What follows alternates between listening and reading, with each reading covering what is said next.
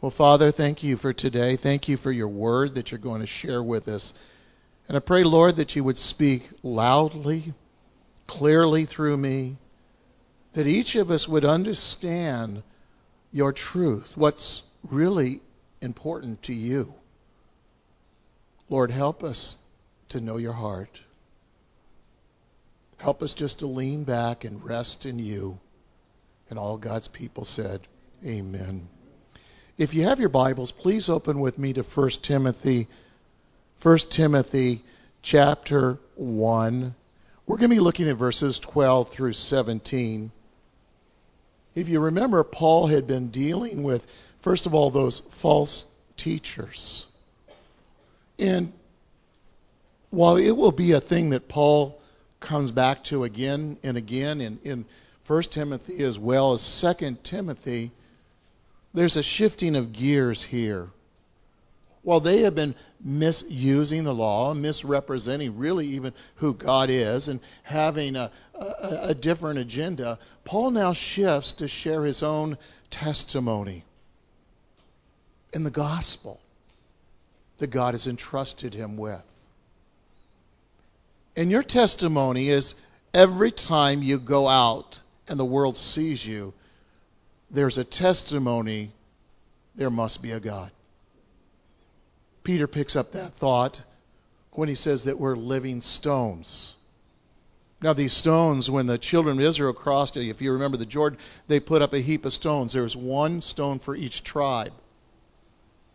And he's saying that our lives are like that, a testimony. When a father and a mother would go by this heap of stones, they say, Father, Father, or they would say, Abba, Abba, in that culture. What is this all about? And when we are living stones, people look at us. And there's going to come a point in time that they're going to say, what is this all about? Why is it you do this way or that way, or you step back from this, or we step back from that? See, we too will have that opportunity to share the gospel. First, we're a testimony, a living stone. But we're going to see that Paul gives a verbal one. And it's only going to be pieces of it. And it is powerful. And it's powerful, your testimony, even if it's only pieces of it. And we don't often consider testimonies as valuable, but I'm going to tell you where the most important place for a testimony is when you're sharing your faith with someone else. What God has done in your life. They want to know, how does it work in your life? I see what it looks like, but you need to show them what your life was like before and not glorify that. And show them what God has done in your life today. And that testimony is effective, and this is what Paul's going to really talk about and share. Now, all who, again, have trusted in the Lord Jesus Christ ought to have something to say about Jesus. You know, when we do that Sunday after Thanksgiving, when we have our testimony service, that means every one of us ought to have something to say, not only ought to have something to say, but want to say. Because God has been so good to you and me. Amen. You got it. Amen. He is. And when someone is so good to you, you want to tell the world what he has done. Well, perhaps you remember in John chapter 9, that man that was born blind and Jesus had healed him. Now the Pharisees were badgering him and trying to find fault with Jesus. And, what has happened to you? In John chapter 9, verse 25, notice what he said. And then he answered and says, whether he is a sinner, I do not know. One thing I do know, that though I was blind, now I see. And see, that's what happens to every born-again believer. They were once blind spiritually, but now their eyes are opened, and you see the world differently. And as you continue to grow in that Lord Jesus Christ, you will see more and more and more, because he gives you greater and greater understanding. This man became a testimony. They recognized there was something different. He was blind, but now he sees, and everyone knew who he was. Every one of us have a testimony. People should recognize that past life. If you were saved in older life like me, I didn't get saved until I was roughly 45 years old. My whole life was changed. My attitudes, the things that I did, the places I went. See, God's in the business of changing lives, changing people. Now, it's really up to us. We can either surrender to God or we can continue fighting with them and just saying no. Like a nomad. No, get mad and leave. I'm not going to listen to you, Lord. But when a person surrenders his heart, there'll be a man like, say, John Newton, who was a former slave trader that had written so many songs. Or there's Frank Morrison, who wrote a book, Who Moved the Stone? Tried to prove that was wrong, but only to find it's right, and brought the evidence to the world. Or there's C.S. Lewis, former skeptic who was converted and later authored so many Christian books. But what about the Bible? Then there's the maniac of Gadara that was changed and transformed, or Matthew, the despised, again, tax collector and traitor of the people, changed and transformed, or again, blind Bartimaeus and his friend, or the adulterous Samaritan woman, or Zacchaeus, or the Roman century who was standing there when Jesus was, again, died, crucified, and was saved, or the Ethiopian eunuch, or the Philippian jailer. His whole household was saved. Or Lydia in Philippi, and her household was saved. I gave you a long list because the list goes on and on and on, and that's the business that God is in, changing lives. You are a new creature in Christ if you've been born again, and that is the testimony. You were blind, but now you see. I was headed the opposite direction, and I did about face. I confessed, I repented, I came to Christ. I trusted in Him. But all the conversions in the Bible, there is none that is tremendous as Saul, as Paul, a bitter enemy of Christ, whose eyes were opened, if you remember, on that road to Damascus in Acts chapter 9, who became the greatest evangelist and theologian that anyone has ever known. And it's all God. And I'm telling you today that God wants to do a great work in each and every one of you. And you may say, no, He can't use me, or I'm fearful. Or you could be like me when I first got saved. I'd never read a book in my life. I can't read. I don't understand phonics. God wants to use you if you will let Him. He wants to reach out to the people around you, in your community, your family, your friends. But the choice is yours. And the fact is, if you've been born again, He will discipline those He loves. So ultimately, you will be that light, and you will be that witness.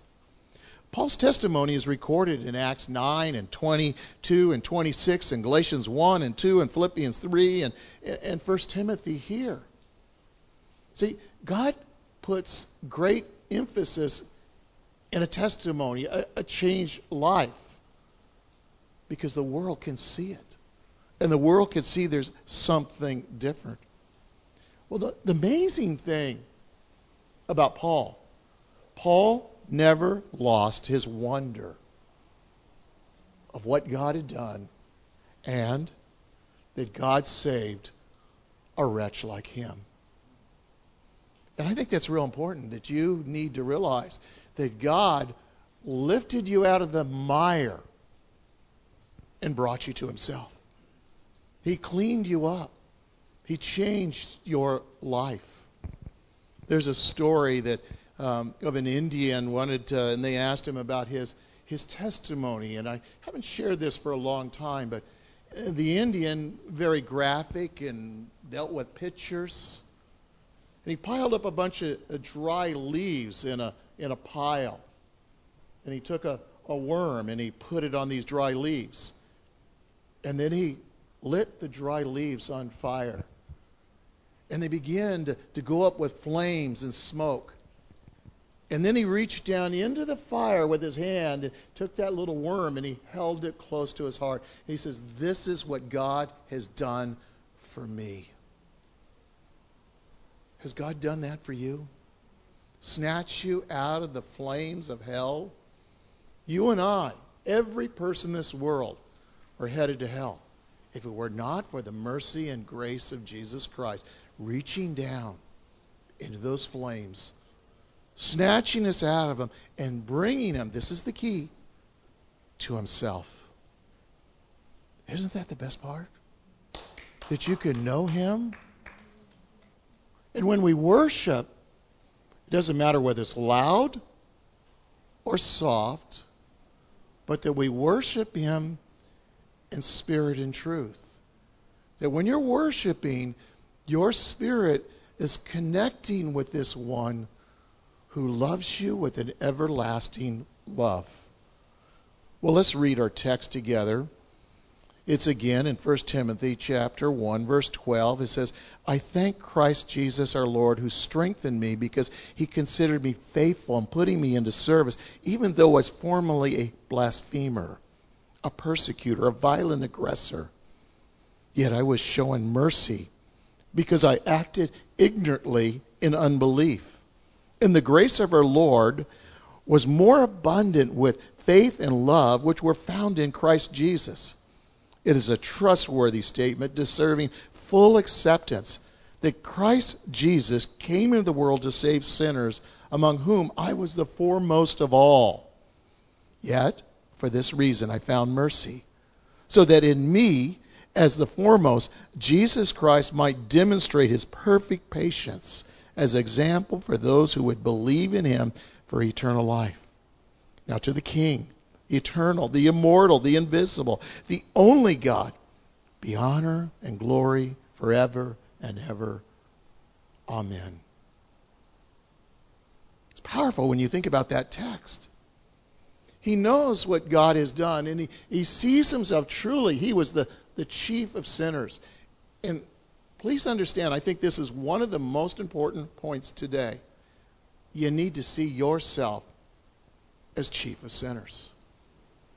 That he reached into those fires and snatched you out. And you too have a testimony of who he is, what he's done, and what he's going to do tomorrow. Now look with me at verse 15. Let's look what God did. It says it's a trustworthy statement. And it's deserving full acceptance that Christ Jesus came into the world to save sinners, among whom I'm the foremost of all. It's a trustworthy statement or deserving of acceptance. The gospel facts have proved time and time again true. God comes into a person's life and he changes them from the inside out. It doesn't matter when they come through this door what baggage they have, but if they are born again, you can watch if they come and they continue in the Lord. They will grow, they will be changed, they will be transformed. And if they're not, they will go back out that door because they will be convicted and they don't want to deal with it. Well, here he's saying the good news is good news to those that were blind and headed to hell. And we don't like to talk that way. There's no one here probably wants to talk about hell. But the reality is hell is real. And Jesus Christ speaks about it more than anyone else in the Bible.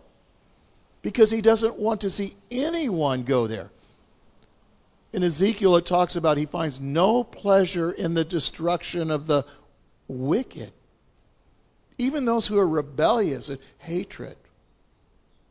He finds no pleasure. Well, again, this gospel is for all people. There's no one beyond it. In fact, those who seem to be the farthest away, maybe even the closest to come.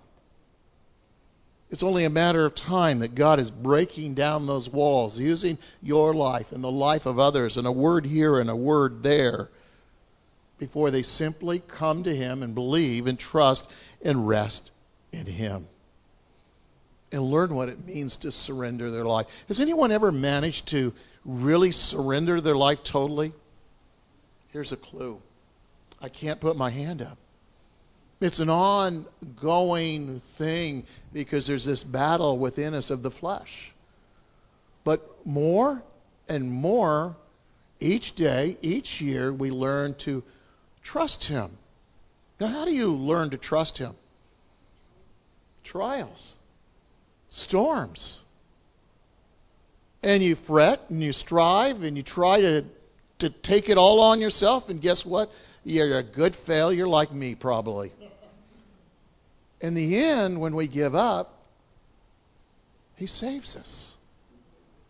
And when we look back and we remember what He's done, we realize He was faithful all that time. He was there the whole time just wanting for us to cast our cares upon Him. To let Him be in control of your life. After all, I mean, logically, we all know that. We've made a mess of our lives. At least I have.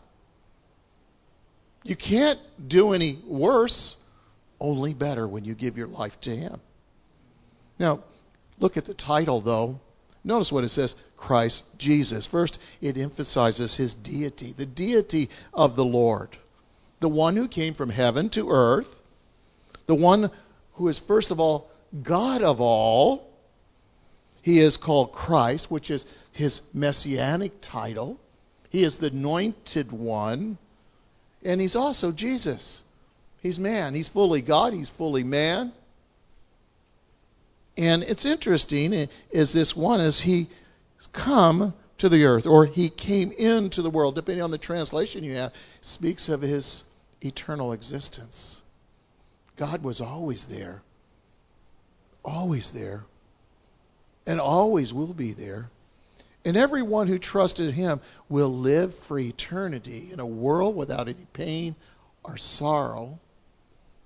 And you'll never do anything stupid again, I don't think, because He'll finish the work in you and me. Amen. Why did He come? The Scriptures make it clear. He came to save sinners. Notice He didn't come, and you'll find it in several places, to save good people. No, there's all have sinned, all fall short of the glory of God. No, there's not one good person. No, not one. He came to save sinners.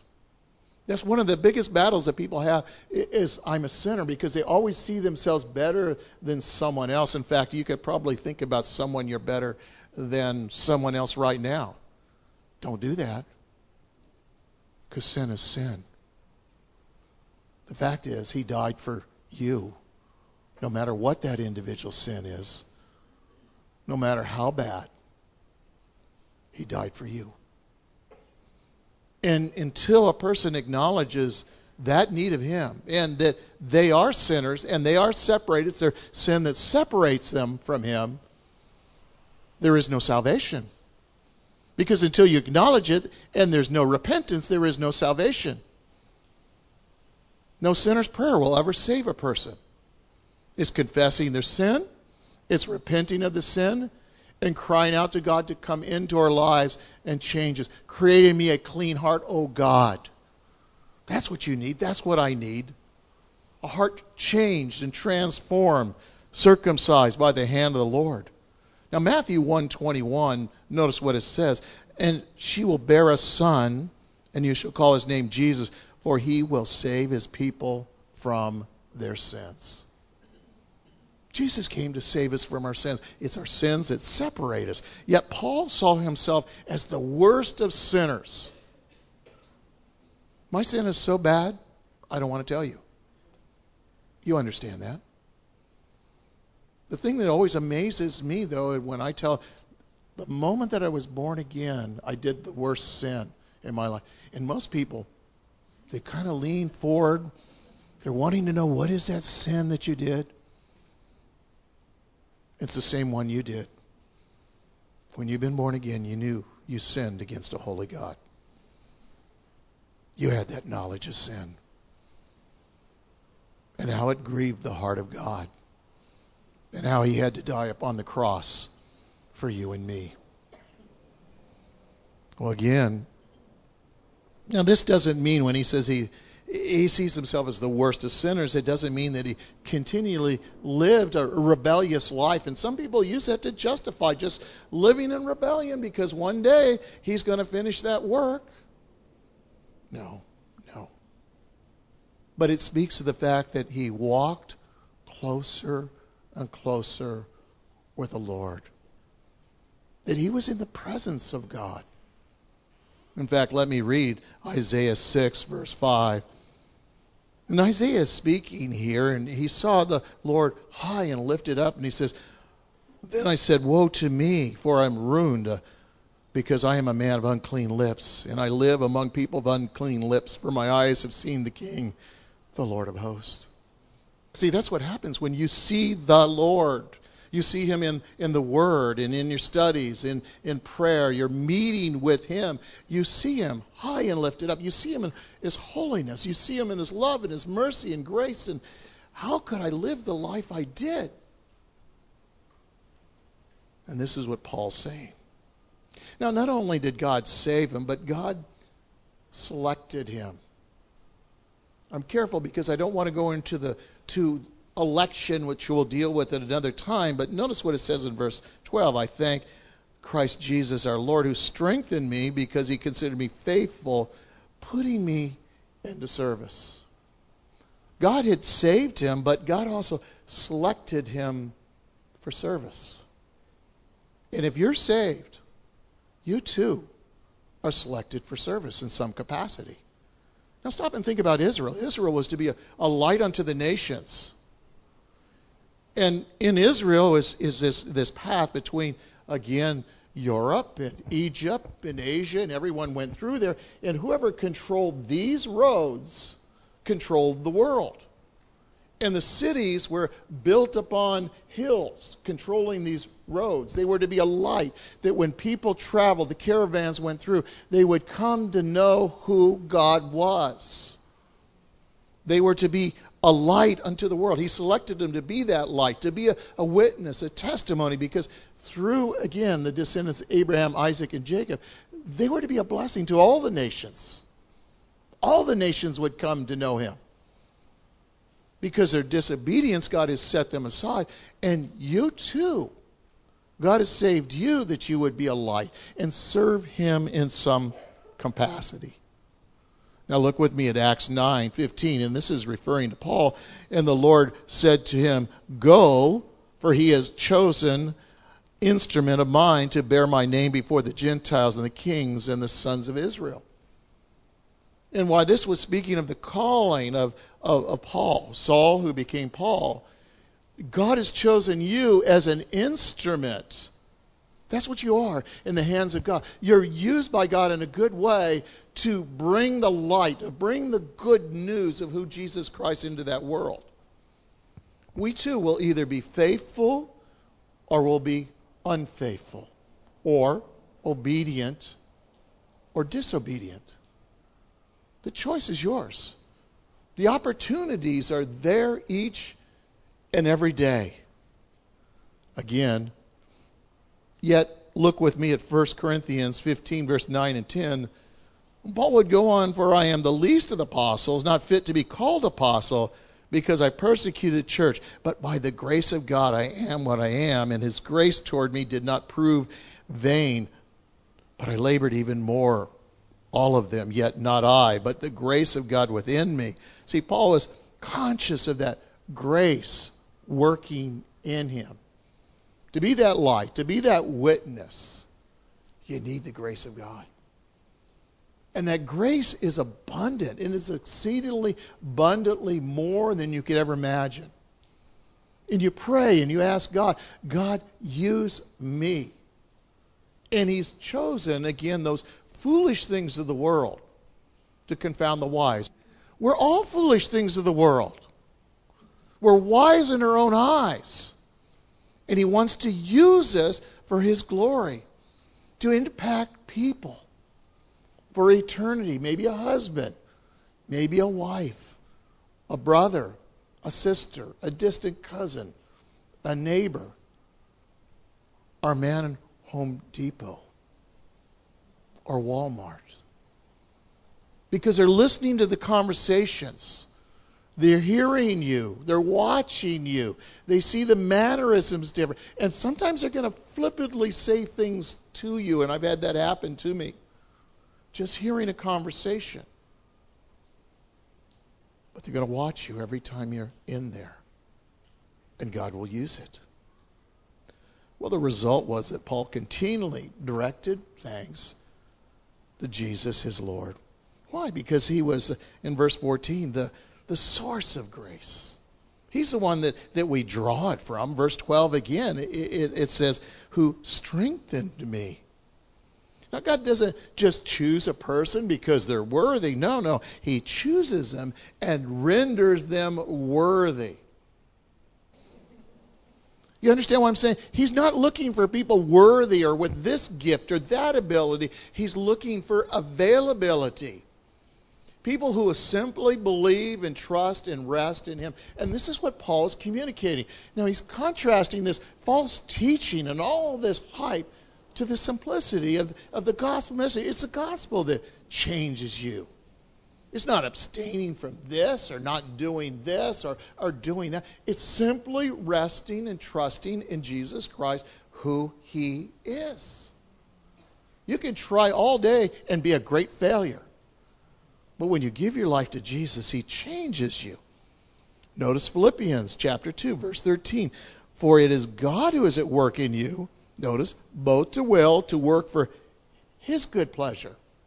It's God that will work in you, will give you new thoughts, will put people on your heart to pray for, to reach out to call, to come alongside in whatever capacity. You have a choice. Be available, be obedient, or say no and get mad and leave. I'm not going to listen. And you're going to miss one of the best things that will ever happen to you is being used by God. Now, God graciously saved him, but he also graciously gave him strength. Strength to do what he's called to do. Strength that he didn't deserve. And I love it in 2 Corinthians 9:8, and I imagine you probably do too. Notice what it says again, and God is able to make all grace abound to you, so that always having all sufficiency of everything, and you may have abundance in every good deed. God is able. God is able to provide whatever it is that you need. If it's strength, if it's wisdom, it's peace. Hold the big one, patience. He'll give you patience. But that means trials. That means storms. Now, next, Paul experienced the Savior's entrusting grace. See, God considered him faithful and trustworthy. You ever work for somebody or do something to help somebody and they just come up to you and say, well done, or just thank you, you're doing a good job, just kind of a pat on the back? That's what God does. God strengthens you. He entrusts you. He gives you the opportunity to serve him, to honor him. And you may even fall. And he says, it's okay. He picks you up. Let me show you how I'm going to use that situation, what you said, what you did, and I'm going to use it in spite of you. But he entrusts you. And Paul goes on to say that he was entrusted with the gospel. Now, you already know what I'm going to ask next. Aren't you entrusted with the gospel? Are you going to be faithful with the gospel? God says, you're faithful because he sees the finished work that he's going to do in your life. And you're going to take that gospel, you're going to learn to live it, and you're going to learn to share it with others and bring that good news to other people. Well, it was God's grace that put him into service. Look at 2 Corinthians 12:9, and he has said to me, my grace is sufficient for you, and for power is perfected in weakness. Most gladly, therefore, I will rather boast about my weakness, so the power of Christ may dwell in me. And it's got to be God. And you see His grace moving, and it's encouraging, and it's building others, and it's challenging them to take those bold steps, to get out of their comfort zones and just trust God completely. And this is what Paul had to do. Well, notice again, verse 13, we see, notice when God did all these things in his life, it's there, even though I was formerly a blasphemer, persecutor, and a violent aggressor. It was when he was in his worst, as the scripture will talk about elsewhere, that's when Christ died for us. God calls us in our worst, and he wants to use us. He snatches us out of those flames and gives us new desires and changes us in our hearts. He says, I can use you if you just give your life to me. And that is precious. Well, again, the grace of God was especially vivid in Paul's mind because in the past, he was the greatest sinner of all. Yet he needed great grace. And that's important to understand. He was a blasphemer, a persecutor, a violent aggressor. A blasphemer is the one who slandered God, slandered Jesus Christ, spoke evil of him. Not only that, he encouraged others and tried to force others to blaspheme again the Lord Jesus Christ, compelling others. He seemed as far away as anyone could ever be. Paul couldn't ever get over this, that he was a blasphemer. But you know what's interesting is God, again, removed him from this place through grace. While his desire was to persecute the church, he replaced it with faith. Faith in Jesus Christ. The injurious behavior that he had, again, was revolutionized by a love for the Lord Jesus Christ and a love for the lost. The sins of his past had been forgiven and forgotten, but Paul could never forget his past. And I think that's good that you remember your past. Remember where God is taking you from. And when you're looking forward and you're not in the place where you want to be, knowing that he will take you to that place. Notice where he's brought you from, what he's doing, and where he's going to bring you to. Well, Paul could not forget them. The Lord could, and he did. It's that when he forgives, that is the Lord, he forgets. But he chooses never to remember. Hint? Isn't that a good one when somebody sins against you, hurts you, mocks you? That you choose never to remember that again? Man, wouldn't there be a lot more peace in this world if we just chose not to remember the hurt, the pain from others? Notice Isaiah 43:25. I, even I, am the one who wipes out your transgressions for my own sake, and I will not remember your sins. Isn't that great? He will not remember your sins. The enemy will always try and remind you, whether it be the devil or an enemy in this world, sadly. Well, again, in verse 13, we see this power of grace. And it says, and yet I was shown mercy because I acted ignorantly in unbelief. Well, I'm reminded of Titus 3:5. Let me read it to you. For he saved us not on the basis of our deeds which we've done in righteousness, but according to his mercy by the washing of regeneration, the renewing of the Holy Spirit. See, Paul was living proof that the truth was expressed. That you read in Romans 5:20, where sin increased, grace abounded all the more. That's right. God's grace is so sufficient. Now, again, despite the sinful past, Paul, he was showing mercy. Isn't that amazing, even in your own life? Think of your life. Should you be here? Should God even love you or save you? And yet, He's been merciful to you. God has blessed you beyond anything that you could ever imagine. And He's given you hope and even a reason to live. See, Paul's wretchedness was met with God's compassion. And Paul received this undeserved relief of misery from accompanying a saving grace. How? See, grace removes the guilt, but mercy takes away the misery caused by this sin. He gives us hope. He gives us reason, things to look for. But the question always rises, how could such a vile sinner as Paul receive mercy? And the key is, again, that in our text there it says, because he writes, I acted ignorantly. I act in unbelief. He just didn't know. Well, what do you mean? Everyone knew about Jesus. Well, there's different levels of knowledge about Jesus. He heard from others what they said, but personally, he didn't know. He didn't understand.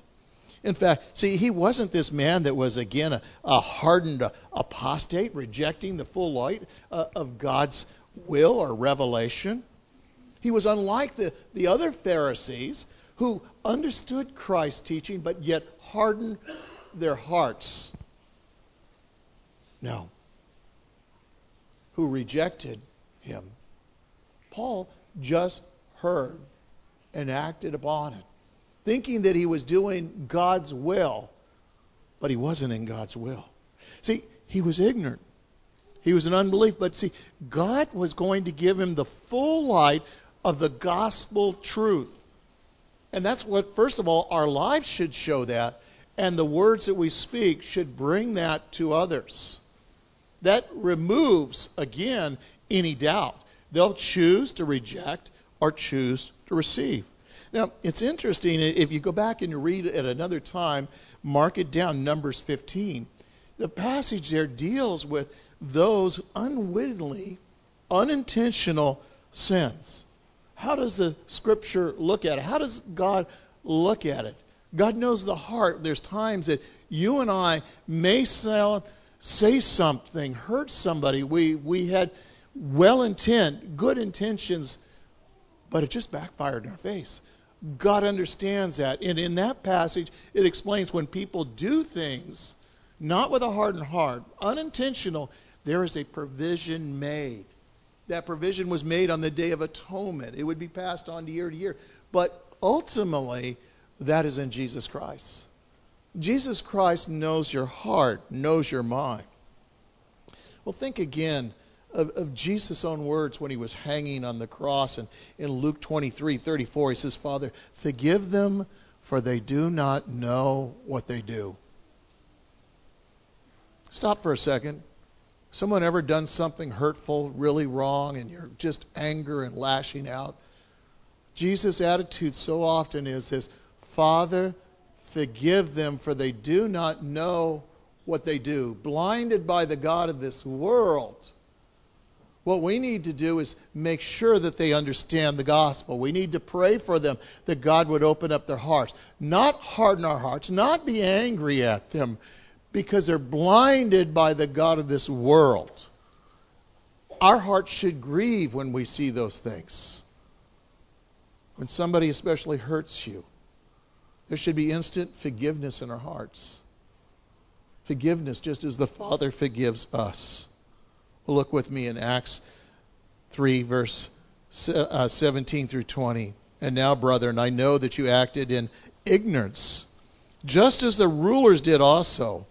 But the things which God has announced beforehand by the mouth of all prophets, that is, his Christ would suffer and be fulfilled. Therefore, repent and return, so that your sins will be wiped away, in order there be times of refreshing may come from the presence of the Lord, and that he may send Jesus the Christ, the appointed one.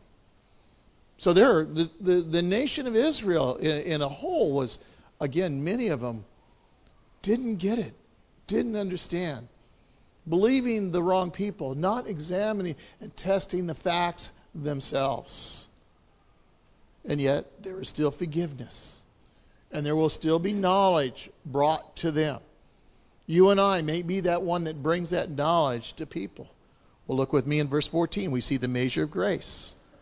The grace of our Lord was more than abundant with the faith and love which is found in Christ Jesus. Not only was he saved and changed, but he was receiving abundance of faith and love that are in Christ Jesus. You know, this is very important that you and I know some people are more night owls, and I'm not going to ask who's night owls, and some people are more morning people. But I'm going to tell you what I think the most important thing that you do before you really go out to work, you do anything else. Yeah, you can have your coffee. I do too. But you need to really sit in the presence of God before you go out into this world. You need to read something in His Word and ask God the question, what does this tell me about you, Lord? And let Him lavish you with His love. Let Him show His forgiveness of you in that day. Ask Him to show Himself in a very special way. You know, the thing that motivates us more than anything else is the knowing the love of God. When your kids are young, maybe you remember that when they were young, they needed encouragement even when they failed. You still love them, even though they didn't make the choices that you would have had to make. Love is something that is important. God loves you even when you make stupid decisions. I've made them. That's why we confess and we repent and we return to Him. Well, the flood that from which grace springs really comes forth from the faith and love that's in Christ Jesus, is knowing Him and He's strengthening you and reminding you of His faithfulness, how He sustained you and kept you. And this idea of grace just permeates through this whole text. God's grace is there in everything that you need. He gives us insight into the surpassing measure of God's grace, which is greater than any of man's sin. Is sufficient to meet all of our needs, as we mentioned, because it's a super abundant grace that comes. The faith and love is found in Christ Jesus. Look with me in verse 15. We see the purpose of the grace. It's a trustworthy statement deserving of full acceptance that Christ Jesus came in the world to save sinners, among whom I'm that foremost of all. Yet for this reason I found mercy, so that in me, as the foremost, Jesus Christ might demonstrate His perfect patience as example for those who would believe in Him for eternal life.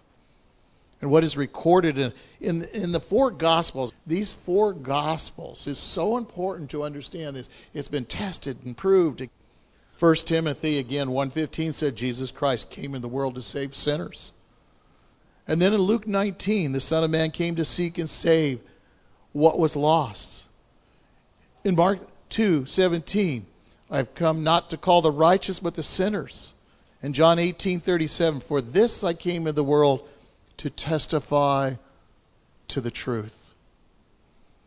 Paul's saying, this is the truth. Jesus said, when you know the truth will set you free. It's the place that every person will come to, where they want to or not. They'll either accept the truth or they'll reject the truth. See, when he's talking about in this passage, the world that Jesus came into the world, this is the world of humanity. They're blind, they're lost, they're condemned, and they're hostile to God. They need to know the truth. And when they look at you and me, they should see the truth and the light of who God is. John 3:17 reminds us this, that God did not send His Son in the world to judge the world, but that the world would be saved through Him. Jesus Christ has revealed Himself to you. You have the words that can set someone free. So it was for this purpose that He found mercy. It's this purpose that you and I found mercy. That we would bring God's plan to sinners, to a lost world. First, that Paul would be saved. Others would be saved. And that we would carry this along. And this is our purpose for salvation. Not just Paul's, but ours as well. To display God's grace, power, and patience, and to produce a true worshiper. Well, finally, in verse 17, Paul burst out. Notice what he says now: to the King eternal, immortal, invisible, the holy God, be honor and glory forever and ever. Amen. Paul's saying, look, he's the eternal one of all ages. He's pre-existent. He's from age to come. He had no beginning. He has no end. Immortal simply means imperishable, incorruptible. He's the same yesterday, today, and tomorrow. He's invisible. And that means, because he's invisible, unless he reveal himself through you in creation, you and I could never, ever know him. But he's chose to reveal himself. So when he burst out, and then he says he, again, is the only God, the fundamental truth. He is the only God, the true God, the living God. So Paul emphasizes the true gospel and his participation in grace, and that grace is available to the worst of sinners. Well, again, I'll finish with this verse. Matthew 18, verse 3, it says this: truly I say to you, unless you be converted and become like children, you will not enter the kingdom of heaven. That means we need to become like a child. God wants to set us up, and he wants us to jump into life and trust him for no matter what it is you and I are going through. Would you stand with me, please? Father, we thank you for your word. And we thank you. It's just not words on a page. It's living word. And I thank you even for today, that as we go out of this place, Lord, that this word will live in us, will speak to us, will bring us to a point that you want to get our attention again and talk to us about our lives. That you want to shore us up. You want to remind us of the grace and mercy that's available each day, and that you have called us and set us apart. You have put us into ministry, and you want to live through us, and you want to work through us. And all God's people said, amen.